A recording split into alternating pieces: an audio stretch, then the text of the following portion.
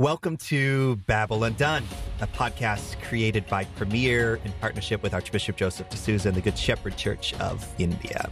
Bishop D'Souza is a renowned Christian intellectual and civil rights activist from India who leads the Good Shepherd movement and the All India Christian Council.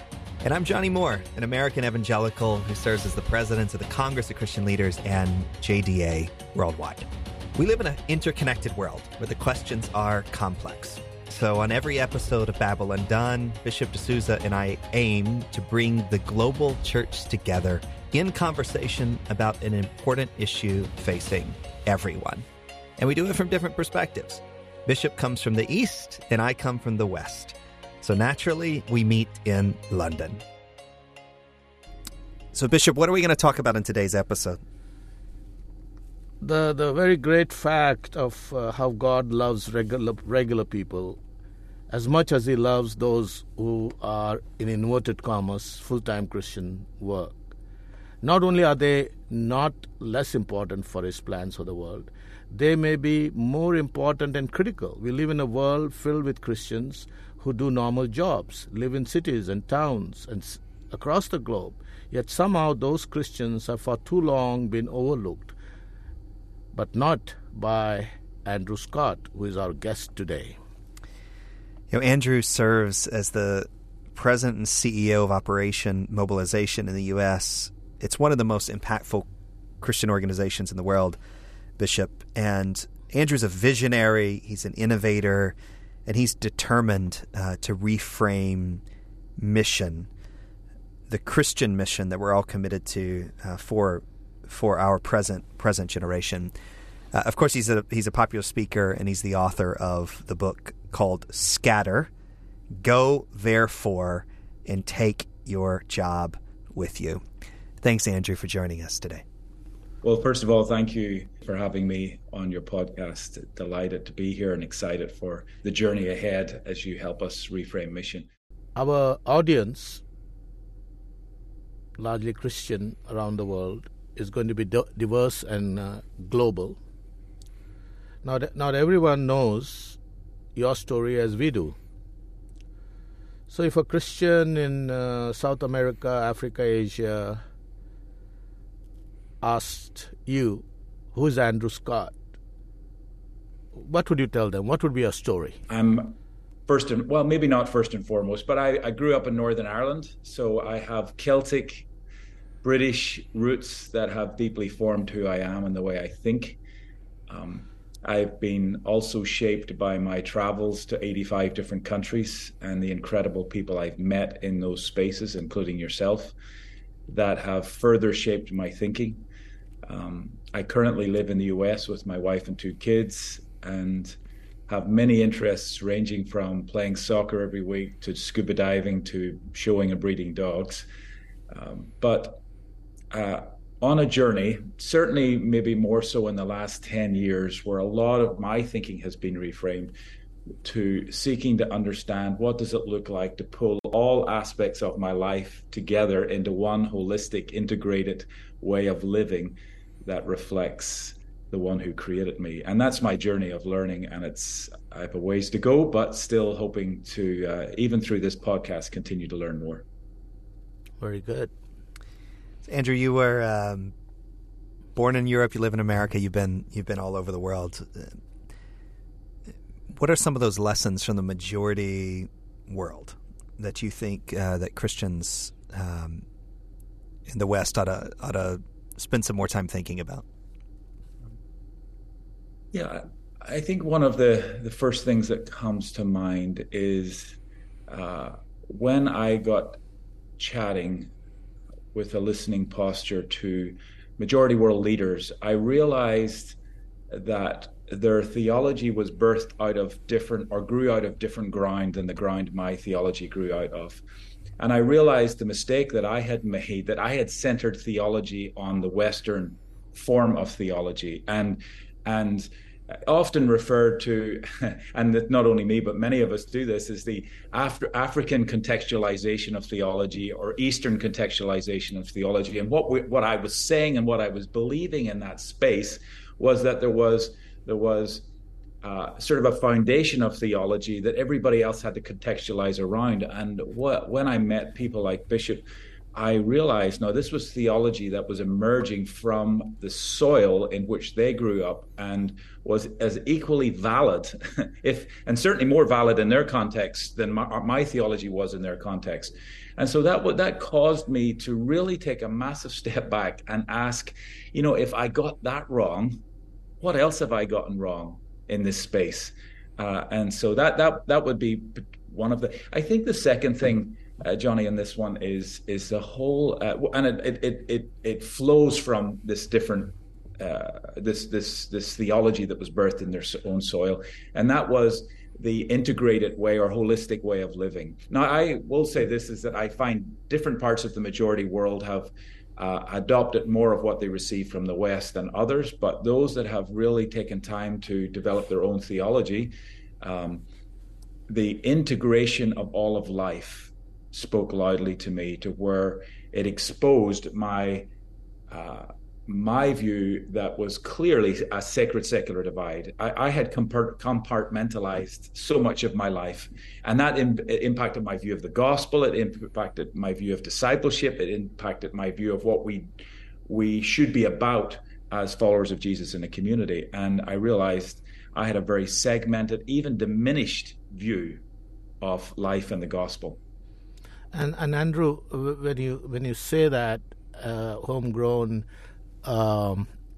theologies from the majority world, what are one or two or maybe three things you have picked up which you have seen are homegrown but not just imported from the West as you have interacted with majority world leaders? And Bishop, I mean, even this idea of like developing a theology, like, where I'm from, in my roots, like theology, this stuff is like settled. It's fixed. It's fixed, and so this is you're expanding my mind, Andrew. Yeah. No, believe me, it's I don't know if breaking my mind at one point was probably a better word than expanding, because I had to really put some of the pieces together in this one, but in a healthy way. I think, Bishop, one of the main ones is the gospel. And I know, Johnny, to your point, this is almost untouchable ground for us in the West, right? The gospel is what the gospel is.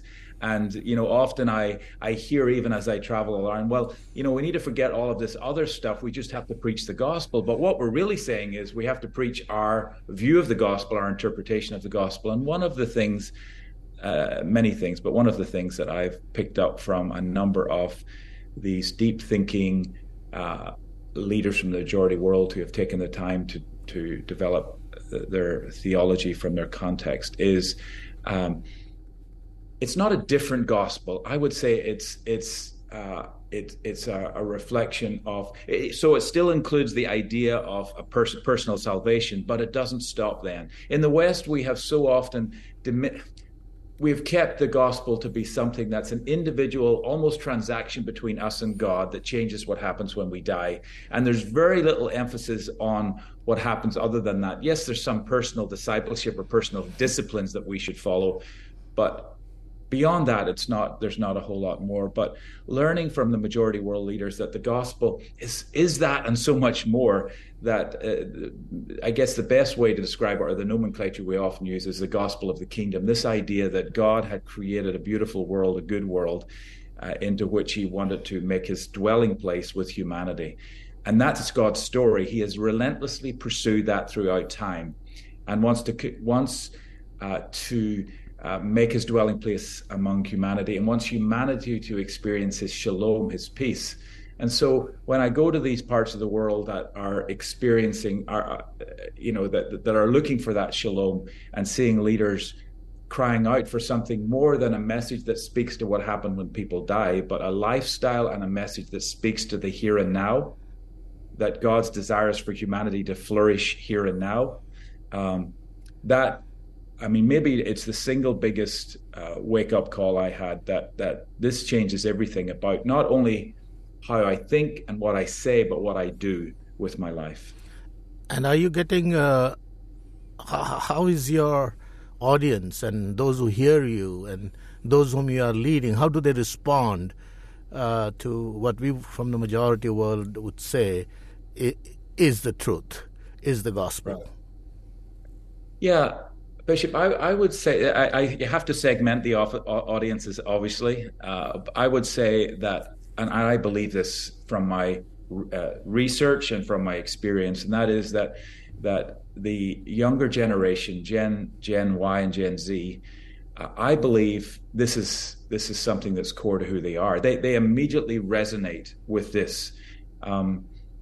And are actually, many of them are actually leaving the church because they don't see and hear this. Now, they wouldn't explain it maybe the way you would explain it or I would explain it, but there's this deep longing for shalom. There's this deep longing for justice, for mercy, for the marginalized to be set free, and they're looking for that they're looking to see where that's happening in the world, and they're looking at the church, and the church does not seem, and I mean the church, that's the big C, that's including the mission agency world. We don't seem to be concerned about that. We seem to be concerned about this little piece that's more focused on eternity, the afterlife. And so I believe this generation are ready. And I'm convinced that if we articulate this gospel of the kingdom that Jesus talked about for 4 books in the New Testament and Paul referenced, I believe we could see a mass returning to Jesus. Wow. Johnny, the work that you are doing as chair of the Congress of Christian Leaders in bringing peace into the Middle East between Israel and the Muslims and the Arab nations, I would see that as a work of the gospel. Now, he just referred to the young people in America. You are younger, much younger than us. How would you say the younger generation responds to your kind of activity and what Andrew is talking about? I just think that there are fewer barriers of entry. I think in my parents' generation, there were all these sort of things you couldn't do. If you were an evangelical, you should only be talking to a Muslim if you're presenting the gospel to them at this second, right now, with your only goal being salvation. And of course, like you, I'm a believing Christian. I believe in Jesus Christ.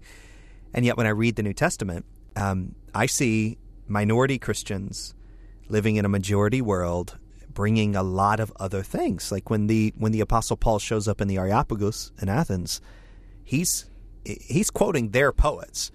He's pointing to their places of worship and telling stories about, sort of a macro theology, the baby steps in his worldview. He wasn't in Hyde Park on the corner preaching, not to discourage that at all. We need to continue all of those things probably as well. But for me, when I sit down with a Muslim leader in the middle of the Middle East, I got a lot to talk about. We have a high view of God. We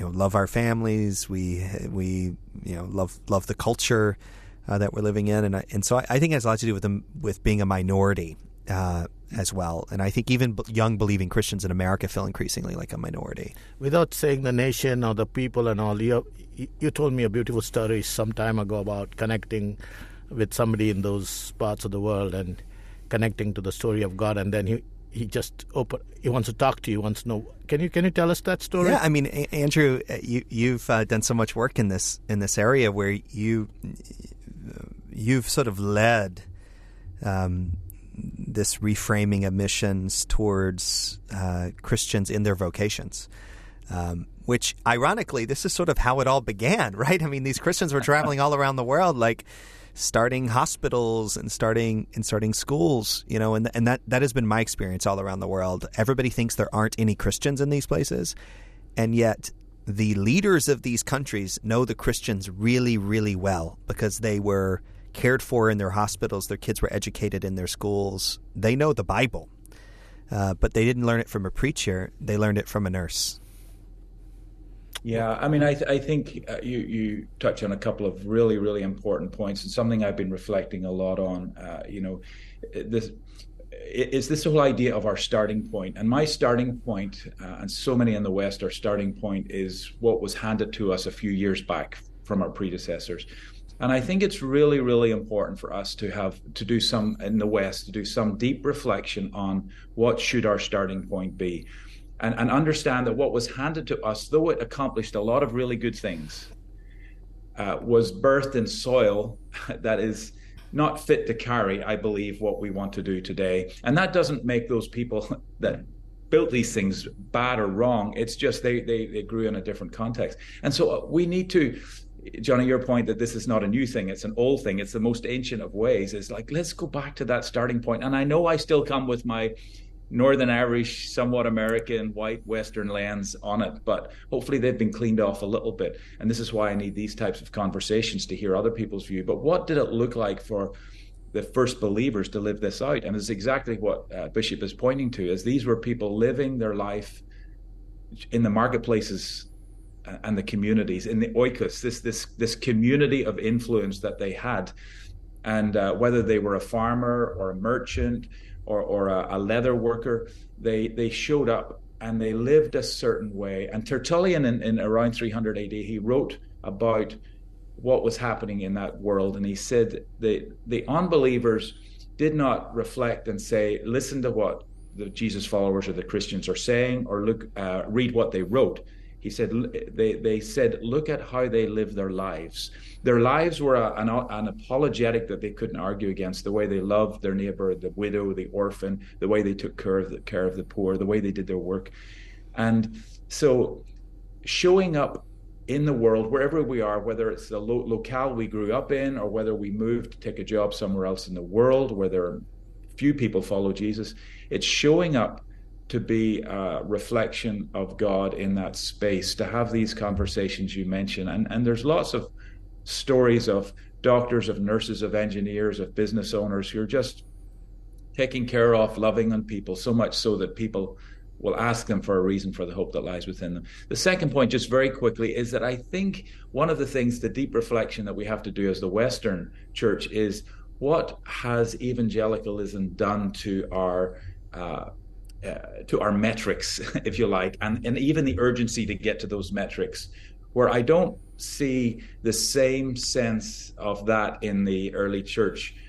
Somebody wrote a book called The Patient Ferment of the Early Church. It was this sense of there wasn't this drive towards getting metrics of, and we often see this, of conversion, and churches planted. It was just, can we be salt and light in the world, bringing good wherever we go, and allowing the kingdom to emerge in the organic way. And I think we just have to be really careful in this space and do some deep reflection of where did we get to, where these metrics became really important and the lead metric in how we do what we do as a church in mission. It seems to me, Bishop, that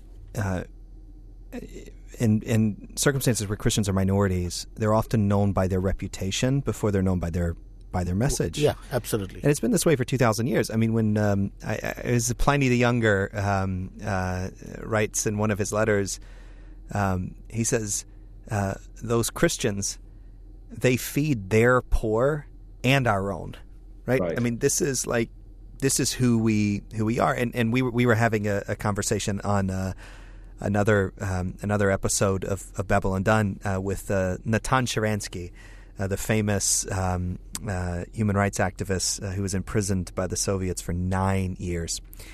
And he said something really fascinating. He was very close to the Christians who were in prison with him, because he knew that because of their values, they wouldn't be informants. He knew he could trust them because of who they were. And I'm just not sure we live in a world where people feel like they can trust their Christian neighbors in the same way. Yeah, and Andrew, you just talked about metrics, and those of us who are from the majority world or global south, we have been burdened and made very anxious with what I now call the tyranny of numbers. I mean, it's great if you're sitting out in the West and in the security of the West that you say you want to see 100 million people and this and that. Can you imagine us in our part of the world where we are minority, we have to live our faith, and coming up with those kind of numbers and metrics and what it will do to our relationship with our neighbors? Mm-hmm. Do you think this will change, or is it going to continue in the West? I see leadership that's already in place and in other places rising from the majority world. And that's where I take my greatest hope, because it's being reframed from there rather than in the West. And I think that's critically important. And we now need to learn and posture ourselves as learners and as outsiders in your story, not the lead voice in your story, not even the in many ways peer partner. I would say we have to come in as learners and understand, what does it look like for you to be a leader, for you to lead in your world, and how do we then submit to that? And I think that's going to be key. And where we do that, I think we will see change quickly, and the type of work done that we long to see done. But one of my greatest fears this day is that because we continue to hold a lot of power in the West because of our dollars, that we will become a huge obstacle to these things happening around the world, because we insist on continuing to do the things the way we do. And what I'm seeing today is I see a growing awareness and even desire to at least admit that we're no longer the leaders, but we have found other ways to influence how things get done, and that's often through our dollars. And this is very, very dangerous. So my biggest concern, as I just said, is that the church in the West will become the greatest obstacle to the mission of God around the world, simply because we have the power through our dollars to insist on continuing to do things the way we've done them. You were in Sri Lanka some time ago, and you recounted to me the story of what you experienced there. Do you remember the story you told me about this conference you went to, and how you see stuff happening in the majority world? Yeah, I mean, it's, again, this is another picture of I go there, and they're not even considering the historic Western mission idea in their thinking. Partly because practically it won't work, right? This whole idea of raising support to be on mission with God is just not even a possibility as their starting point. But they also see the holistic needs that are around them, and they believe that the gospel needs to speak to those as well, or should speak to those and can speak to those. So there's a gathering of, I think it was 750 young people from all over the country, from many, many different denominations. It was the first of its type. And to see these young people embracing the idea that they were God's, they were full participants in the mission of God, and were looking just simply for tools and equipping to step into that. There was no convincing needed. They were ready. They were there. I came away so deeply encouraged that these were young leaders rising up that didn't need to be reframed. Reframing is something we need to do in the West. I'm finding in the majority world that they're framing this. You're framing this in a beautiful way, and our reframing is often a reflection of what God's doing, and is emerging from the majority world, saying, what can we learn, and then reframe our world. Great. And in Sri Lanka, I didn't see reframing, I saw framing, and that was deeply encouraging. So, Andrew, then help us understand, as we begin to wrap up our time with you, what is the role of the pastor, the full-time vocational minister, versus the rest of the, because you're not talking about pastors, you're talking about the church, and Bishop talks about the majority world. He's not just talking about bishops like himself. I mean, you're talking about the everyday regular Christians in all these countries. Right. So what is the difference in the world we're living in now? Yeah, I mean, I'll take you back and quote somebody who we should listen to more than me, and that's the Apostle Paul. He points this out in Ephesians 4, that the role of the leaders of the church, the fivefold ministry leaders of the church, was to do what? To equip the saints to do the work of the ministry. And so there's clearly a role, and these roles that Paul lays out are the roles that reflect how the gathered body, the ecclesia, the community of Jesus followers, is structured. But these are roles that are put in place to equip the many to go out into their world to brilliantly reflect the light of Jesus, or savor the world with the salt of the gospel. So that's what I believe the role of the pastors, church leaders are. So in the West, what we have done is we have taken that and we've flipped it on its head. So Paul is saying there's a few that will equip the many to do the work, right? And where they are, we've flipped that, and the many show up to watch the few do the work, the ministry. And that's the thing we have to flip on its head. And so the gathering on a Sunday becomes the equipping center, the encouraging center, the building up center, the praying for one another center. That 1.5 hours that scatters people into their world to be salt and light, and that's where the ministry, the work does. So we have to decenter the gathering as the primary or only place of ministry to where it's the equipping center, where we minister to one another so that we can go and be salt and light in the world. I think so. That's the role, I believe. And the problem comes when we flip that into our traditional mission world, is that we have also delegated the mission of God to a handful of people to go and do this, versus awakening the whole body of Christ wherever they are. And so this speaks to mission simply being a go-centric rather than a live-centric message. And that's one of the things we want to make very clear, that the mission of God is a live-centric message. And yes, there will be people that go and move along the natural pathways. In the early church, not everybody went, right? And often they went because of persecution. But the ones that went further were often the merchants and the tradesmen that were going along natural routes, and they were taking the gospel with them. And so that meant that there was a base message, which was, and Paul often said this, hey, this is who you are. And his letters often follow this rhythm. This is who you are. This is who God is.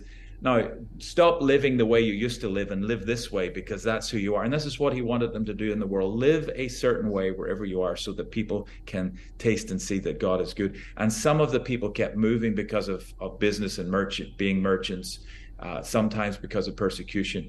And the gospel spread far faster than even it's spreading today as a result of that. And so, the role of us in leadership in these spaces, I believe, is to equip the many to do this wherever they are, and to encourage those who can to cross borders, to go as merchants in their work, to go bring good, be salt and light in new places. What kind of a success are you seeing as you have launched initiatives where people go with their jobs? Yeah, we're seeing more and more people open to this. We've been able to place people all over the Arabian Peninsula and in Southeast Asia, professionals in healthcare and IT and in the engineering world. And of course, it's still early days, Bishop. There's this message, though ancient, is new for our generation. And we're still building systems.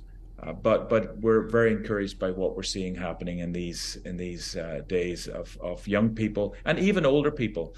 I met a guy who had huge skills in the healthcare world, and he has been able to receive a contract over in that part of the world to go, and he immediately is in talking to the CEOs of hospitals, into a sector of society that most others will never get into because of his profession. Well, I as a you can say a bivocational minister. I'm a business person most of the day, and then my ministry is voluntary. I just am really inspired by this conversation, and Bishop, I can't tell you in my work in the Middle East how many times I've experienced that thing that in the New Testament they talk about. As you read chapter after chapter after chapter, you get the sense that the Christians knew who the Christians were. The word says that my spirit testifies with your spirit that you're a child of God. And I can't tell you how many times I've met Indians and Filipinos and people in sectors like healthcare or in energy, where before I talked to them, I knew that person was a brother and sister in Christ, and by the integrity of their work, the quality of the work, it's like 1,000 sermons times 1,000. Right. And Andrew, we thank you for your friendship, for all you're doing to inspire people to embrace a reframed mission, same mission, but a different approach for a different time. This is exactly the type of conversation, Bishop, I know you imagined when you started Babel Undone, making sense of a changing world through perspectives like yours. So thank you for joining us, Andrew. Yeah, thank you, Andrew. both. Really happy to have you on this. We look forward to further conversations. Thank you, Bishop. Thank you, Johnny. You know, Johnny, seeing a Western missions leader, it's not about the color, right? We are all in mutuality, grappling with this and taking the lead in his own world. Like, we are doing stuff. For me, is a sign of great hope for the future. I was thinking exactly that. What it must sound like to you, having spent your entire ministry, your global ministry, but emerging from the East, and to hear Western leaders listening to the majority church. And it also struck me, Bishop, that when we talk about the majority church, we're talking about the majority church. I mean, we're talking about most Christians around the world are not Western believers. Yes. And yet, most of these Christians live as minorities in their country. And so how do you think that experience of being a minority, has shaped this point of view? Being a minority forces you, like it forced the early church, it forced our Jewish leader who was in prison, to come to the core issues. And of course, being a minority, you don't have the arrogance of power or money. So you don't see your neighbor as an enemy. You don't see your enemy as without God. Your neighbor as without God. So one of the things that we recover being a minority is to recognize that God is not absent in the lives of all these people of other faiths. He's there because they're all God's image bearers. And then, as you said, you find a connection with Christians, but you also find a connection with other humans because, like me, he's an image bearer. He may be a different, but authentically, just because man fell into sin, we didn't stop being God's image bearers. So for me, it is a great time to work this out as a minority and to see what it means. And then, of course, the whole issue of standing for your faith, paying the price, be in your culture, not run away. I mean, all of those things make sense, and all of Jesus' teaching about, in this world you will have trials. He never promised us that everybody is going to come and make us a celebrity. No. Some will, because of the power of their lives. But as a minority, you work out the Christian faith and do theology in a different way. Martin Luther used to talk about it, the great reformer. He used to say there is a theology of power and a theology of the cross in his articles. And, of course, he was talking about the Roman Catholic Church. The theology of power